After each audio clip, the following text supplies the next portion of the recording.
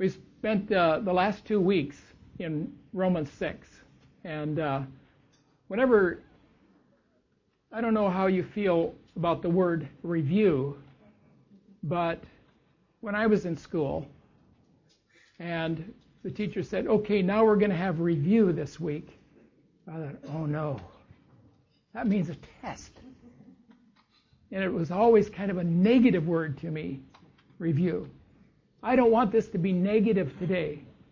I want this to be upbeat. And so on what we just experienced in praise and worship of our Lord Jesus Christ, let's be upbeat, okay? Yeah. I don't know a more positive word than review, but let's review! Okay, so we're trying to look through Paul's eyes as we look at Romans. The context of who he was talking to.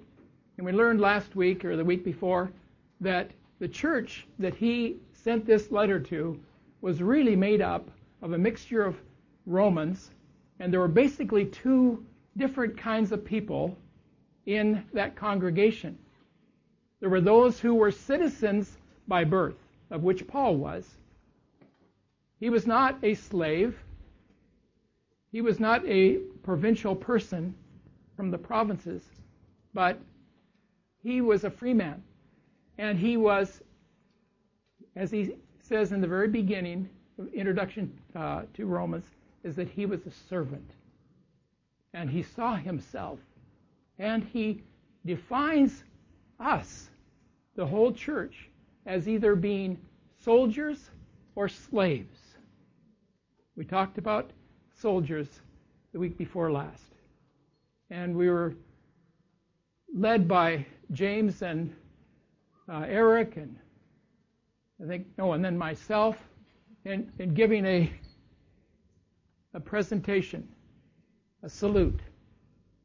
And that is what it means for us as soldiers to present our members, our body parts, to the captain of our salvation, Jesus Christ. That's our loyalty. And unlike what's happening in Turkey, and I don't know the news that well, and I don't know who's the good and bad, Luann, maybe you can fill me in afterwards. I hope I don't make a mistake. But there was a rebel army, those who were dissatisfied with the leadership. And I don't, like I say, I don't know whether they were good or bad. But armies don't usually do that. They follow the captain. That's their calling in life, to obey. Paul also talks about the slaves. And so he was talking to slaves who could be either soldiers or slaves. He was talking to those Romans who were a mixed bag of people. And we're probably very similar to the Roman church here. Except that I think we've got more Japanese than we've got of any other nationality, but maybe not. You know, we're made up, we took a count last year when we came, and there was about 14 or 15 different nationalities represented in our congregation. That's international, and that's who Paul was preaching and teaching to. And made up of either freemen, Romans, or of slaves. But Paul says we're all either soldiers presenting ourselves in God's army, or we're slaves to Jesus Christ, and to whom we give allegiance, a salute, because he is our chief. He is the one whom we give our lives to. And if he says go, we go. If he says come, we come. If he says put it on a different tray, we put it on a different tray. Put a smile on your face, we put a smile on our face. Remember Nehemiah? I talked about Nehemiah last year. Nehemiah was a slave and a servant to the king. but he had a burden in his heart. But as a servant and a slave, he was not allowed to look sad. And I'm sure that he went in with a crooked smile that day when he had a burden on his heart for his people.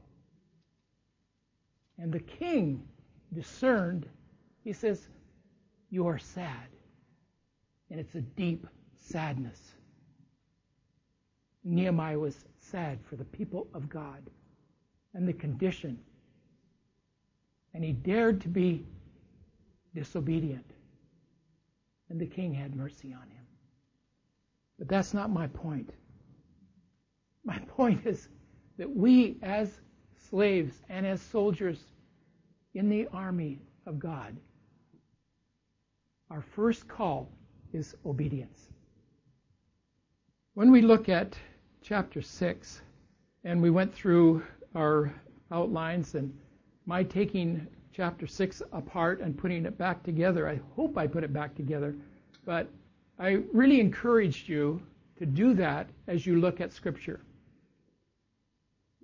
It really has been a blessing to me, and I thank you, every one of you, that have allowed me to delve into Romans as deeply as I personally have.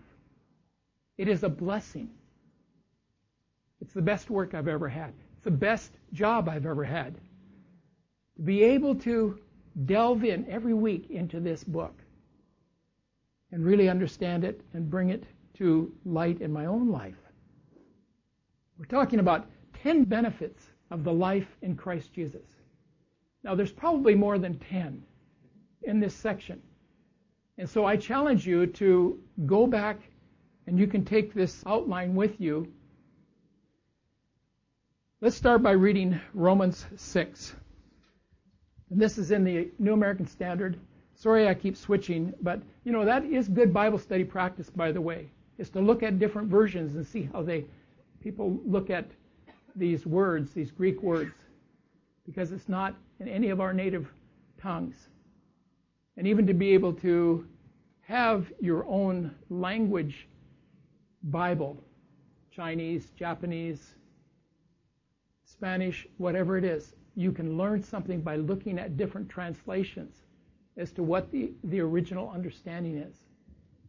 Go in and take the Bible apart.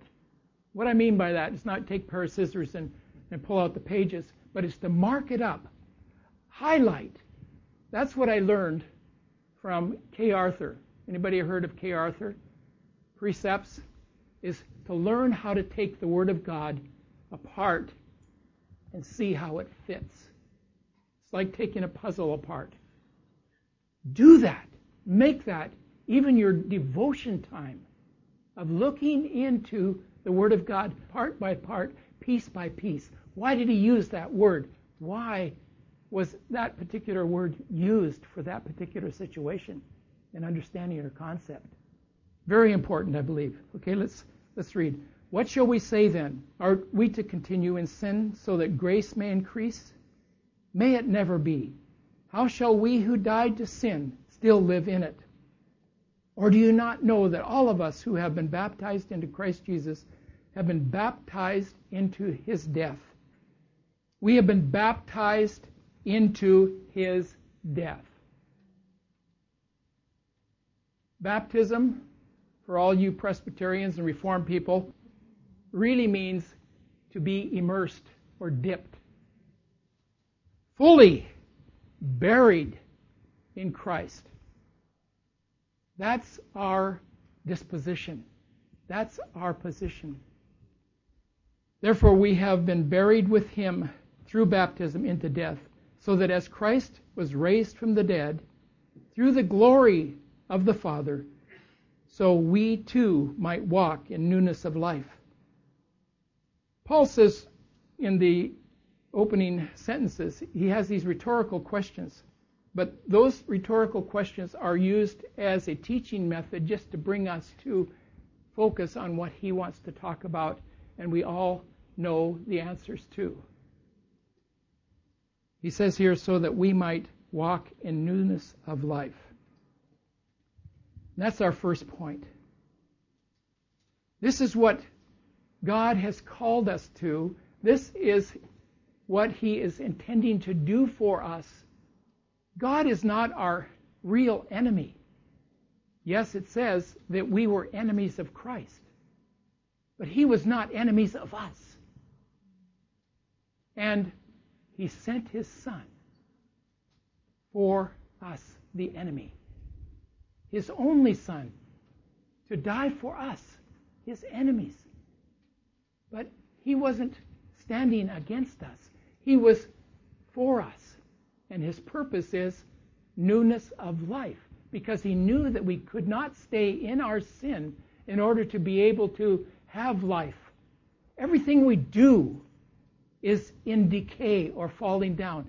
Everything I've ever built with my hands has grown old and rickety. Even my body. And that means that we're living in a world that is falling down and wearing out. And we can't escape. There's no way out of it. We're all decaying. We're all dying. Satan said, "No, you won't die. You'll be like God." He was a liar from the beginning. They began to die when they disobeyed the Master, the King, their God. Walking in newness of life. That's the purpose. Let's read on. For if we have become united with Him in the likeness of His death, certainly we shall also be in the likeness of His resurrection. Knowing this, that our old self was crucified with Him in order that our body of sin might be done away with, so that we would no longer be slaves to sin, for he who has died is freed from sin.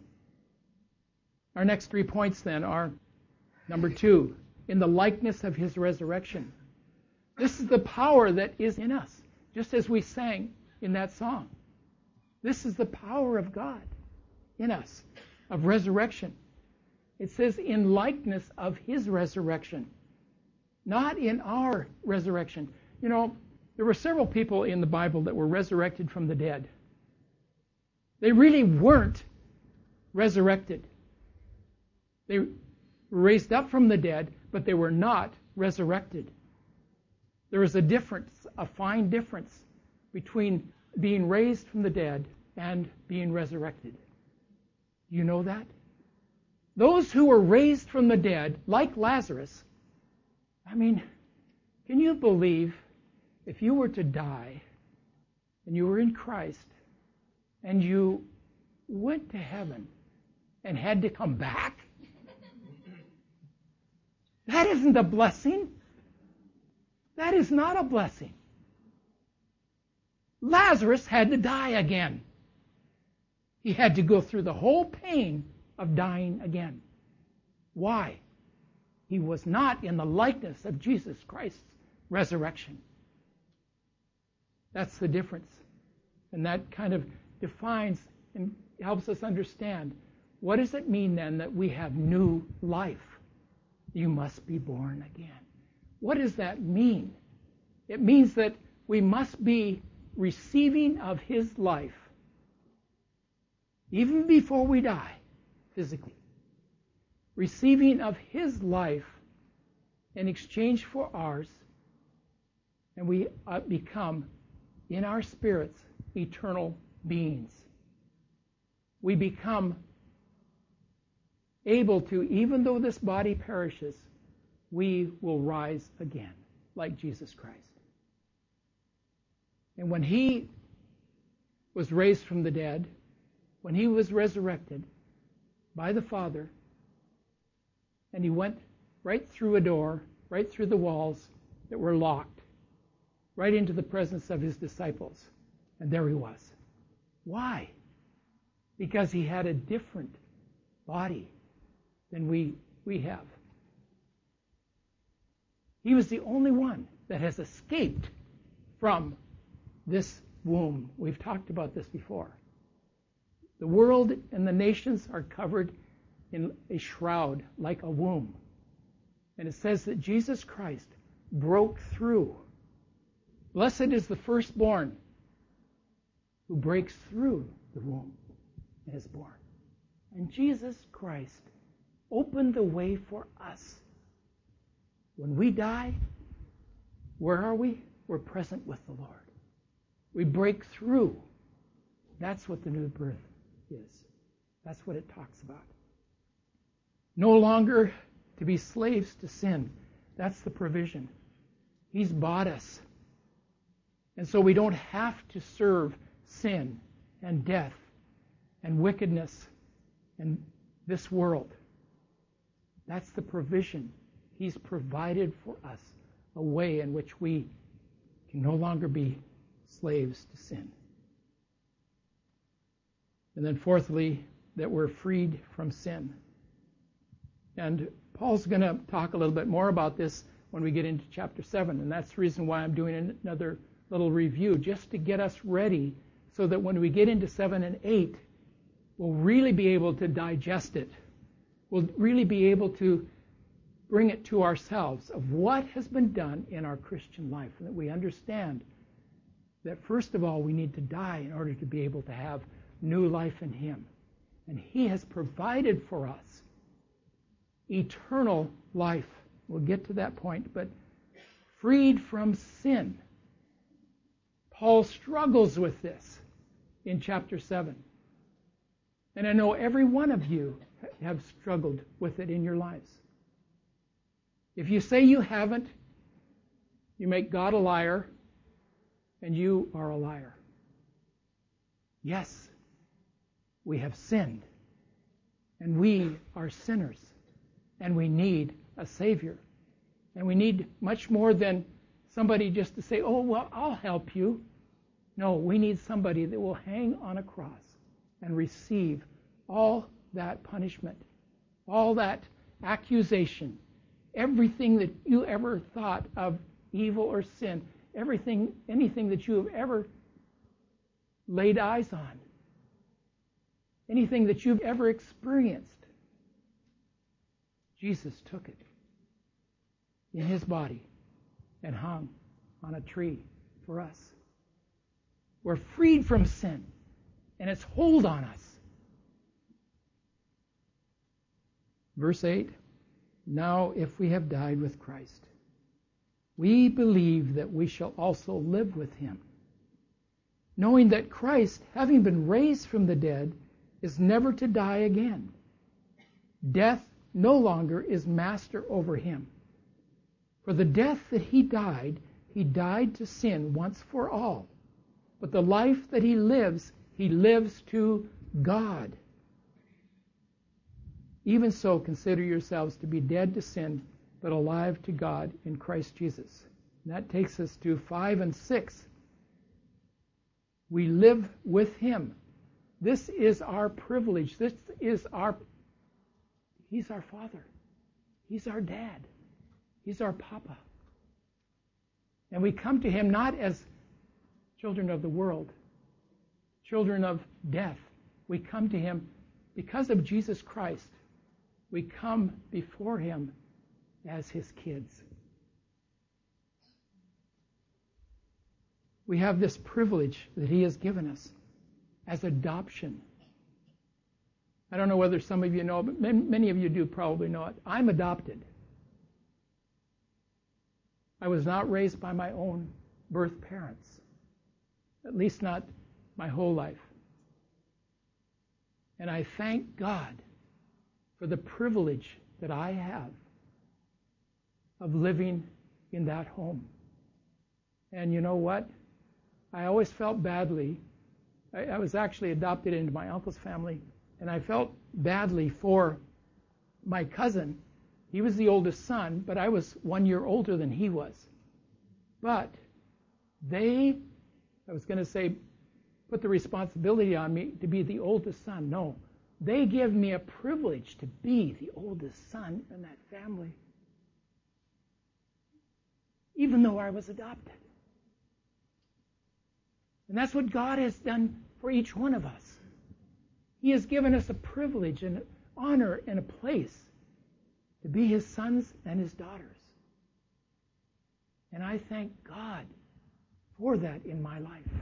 It became to me something that I really didn't understand until I had my own children.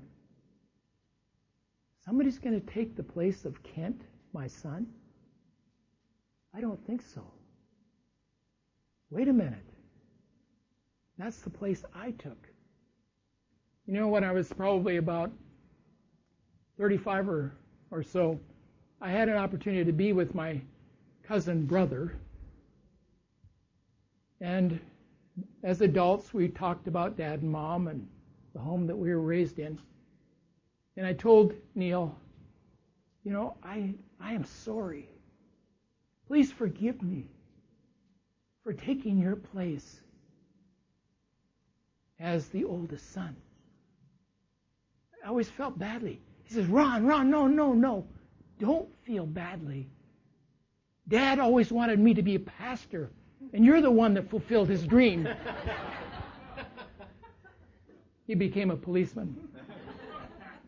It's like a pastor. Anyway, we have this privilege and this place that God has given us. And that is for us all. All as children of the Heavenly Father. Let's go on to verse 12.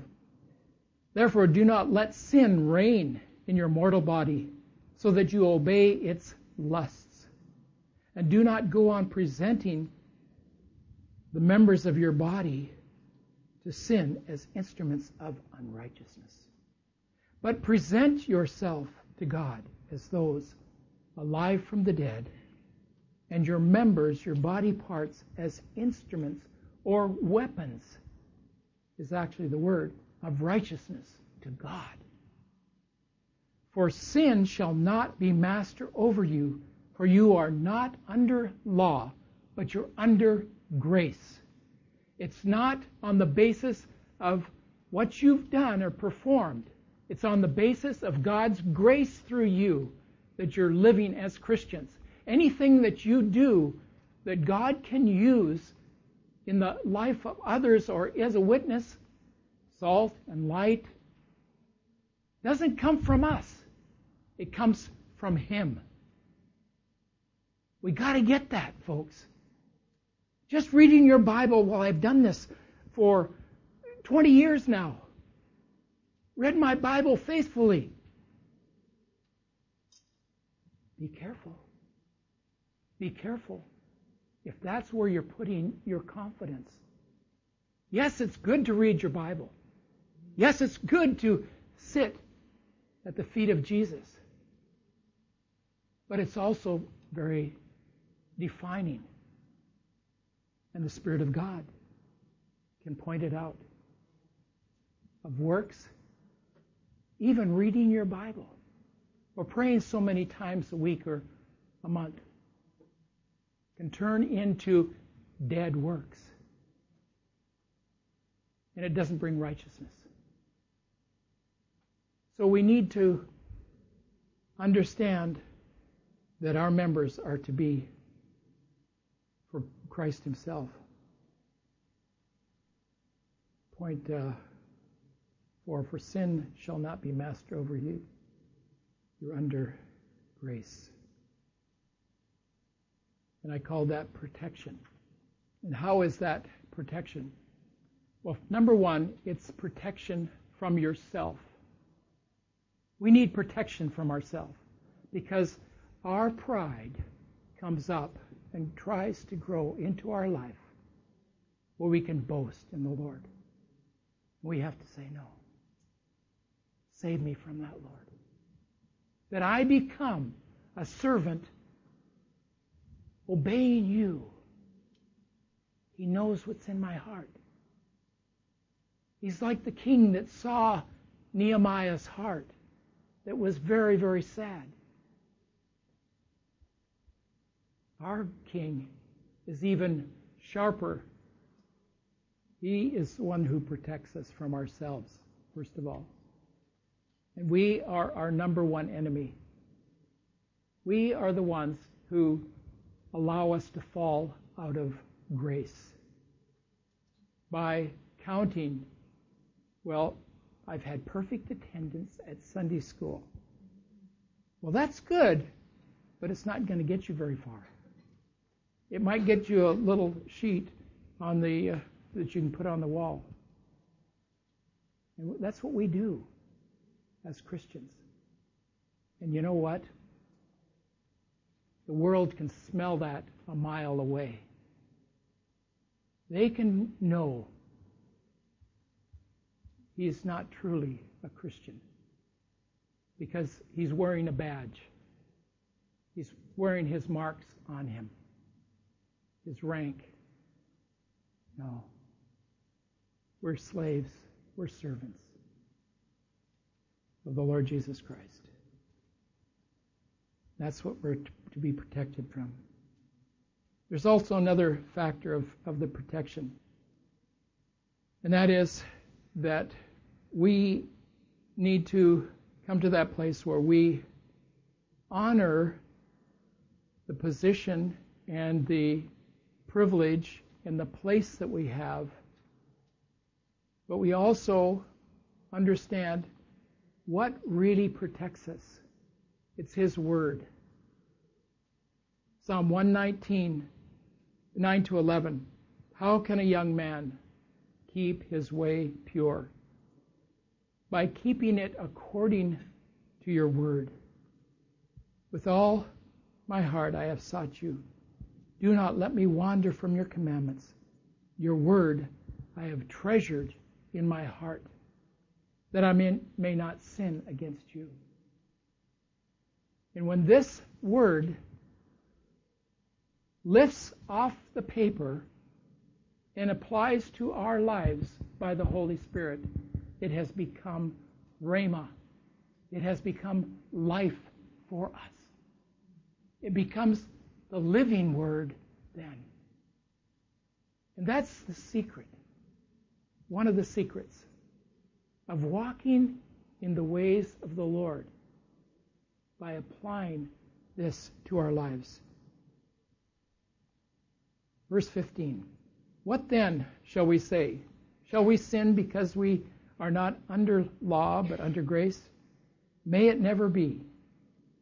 Do you not know that when you present yourselves to someone as slaves for obedience, you are slaves of the one whom you obey, either of sin resulting in death or of obedience resulting in righteousness? And then in 17 he goes on to say, but thanks be to God that though you were slaves of sin, you became obedient from the heart to the form of teaching to which you were committed. Let me just stop right there. You became obedient from the heart to the form of teaching to which you were committed. We talked about this and we'll just review it a little bit more. This sentence actually can be misread, and there are some translations that I think have got it wrong. It's saying that, thanks be to God, that though you were slaves of sin, you became obedient from the heart to that form of teaching to which you were committed to. The Word of God, we think, and there are verses that actually back this up, we think that the Word of God has been entrusted to us. And so it's something that we have. And I talked about this last week, I think. But no, we are entrusted to the Word. We lay our lives down to the Word of God. We have to do that first in order to be able to really allow the Word of God to get into our lives and change us and bring us into new life and reformation. That's an essential teaching and understanding. We are entrusted to the Word. I think that's what Paul's saying here. That form of teaching, and we talked about the form, Typos is the Greek, I believe. Any Greek students here that could correct me, but I think it's typos. Means the form or the pattern. And I quizzed you last week. The pattern is calling back to the tabernacle. And God saying to Moses, make it, the tabernacle, after the pattern that you saw. That's the pattern. This Word of God applied to our hearts, pressed down onto our heart. And you cut around it. You know, you women do that. I've watched Katie do it. Lay out a piece of fabric and you got this. Do they do that anymore? I haven't seen you do that for years, Katie. But they have this very thin paper that they lay out and they cut it all the way around this on the cloth. And you got to make sure that you don't cut in too close, because then you have nothing to sew together. That's what, maybe we don't understand that today. We need to go back to making our own clothes. Because you need a pattern. This is the pattern. Is the pattern what you're going to wear? Are you going to wear that flimsy stuff? I don't think so. That's what this is like to our lives. It's the pattern. And so we're entrusted to the pattern, and the pattern is entrusted to us. It works both ways. Try to figure that out, and you can listen to the tape if you want to. I stopped there at 17, didn't I? And having been freed from sin, you became slaves of righteousness. I am speaking in human terms because of the weakness of your flesh, and that's what I was just doing. So if Paul can do it, I can do it also, okay? For just as you presented your members as slaves to impurity and lawlessness, resulting in further lawlessness, so now present your members as slaves to righteousness, resulting in sanctification. And points 8 and 9, entrusted to the pattern, the Word of God. And then sanctification. As slaves to righteousness, resulting in sanctification. Sanctification is a very difficult word.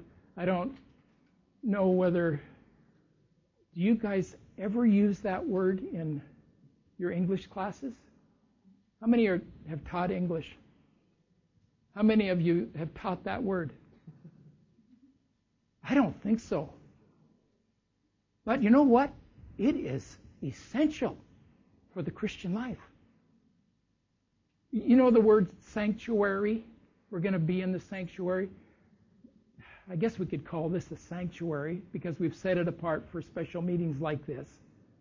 That's what it really means, is we just set apart this room. But, you know, this is really a multi-purpose room. It's not a sanctuary because we have chairs that can move around. And if we had benches, then we could call it a sanctuary because we can't move them. And in the olden days, in my day, churches had hard benches, not cushy ones like this. And those couldn't be moved around. Some of them were even bolted to the floor so that you couldn't move them around. And there were even families who bought a bench and put their name on it. That's our bench. This is the Patton bench. You're supposed to be over here. Yeah. No. Sanctuary means to be set apart. You're portable. You can move it and put it in a certain place. Set apart for a special use. In fact, it's so special that the word actually, let's see, where did I find this here? Okay, here it is. Sanctification is an interesting word that we never use on a day-to-day basis today. Basically, it means to set aside something to be used for the purpose for which it was created. You get that? Set aside something to be used for the purpose for which it was created. Man, it sounds like the person that made up that definition read Genesis. has read the Bible. We as human beings have been created for a special purpose. And when we come to that purpose, when we come to Jesus Christ, we become holy. We become set apart. We become His. We're no longer part of the world. We are His people. We are sanctified. We have been set apart for His purpose. Paul started out his letter saying, to the saints at Rome. Well, what about the saints at MCC? Yes, if we are following Jesus Christ, if we have named Him our Savior and our Lord and given allegiance to Him, we are sanctified and we are saints, set apart. And that is purity. In other words, synonym for sanctification is holy, pure, set apart, dedicated, in the context of what Paul is talking about.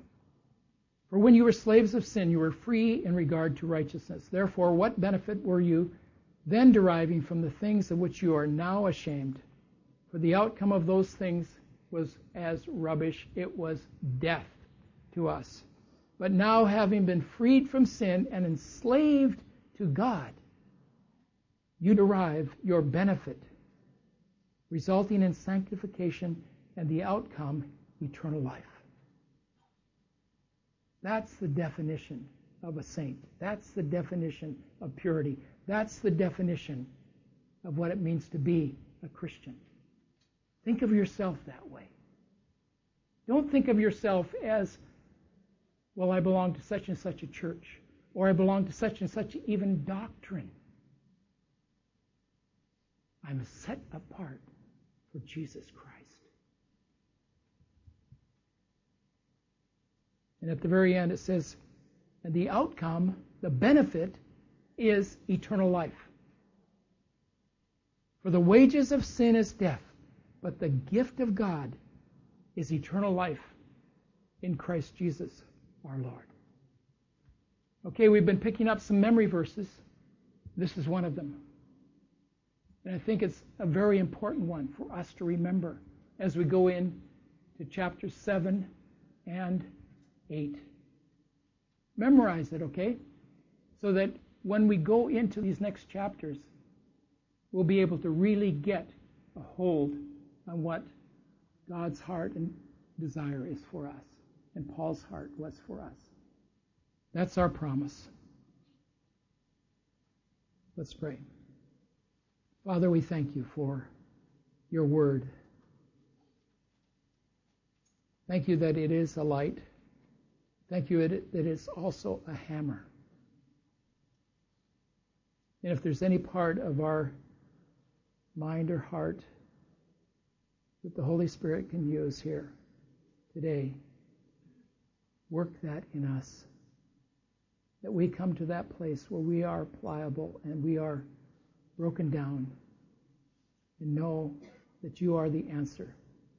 And it's not in outward form, but it's an inward pattern and form in our hearts. We thank you for that work in our lives. In Jesus' name, amen.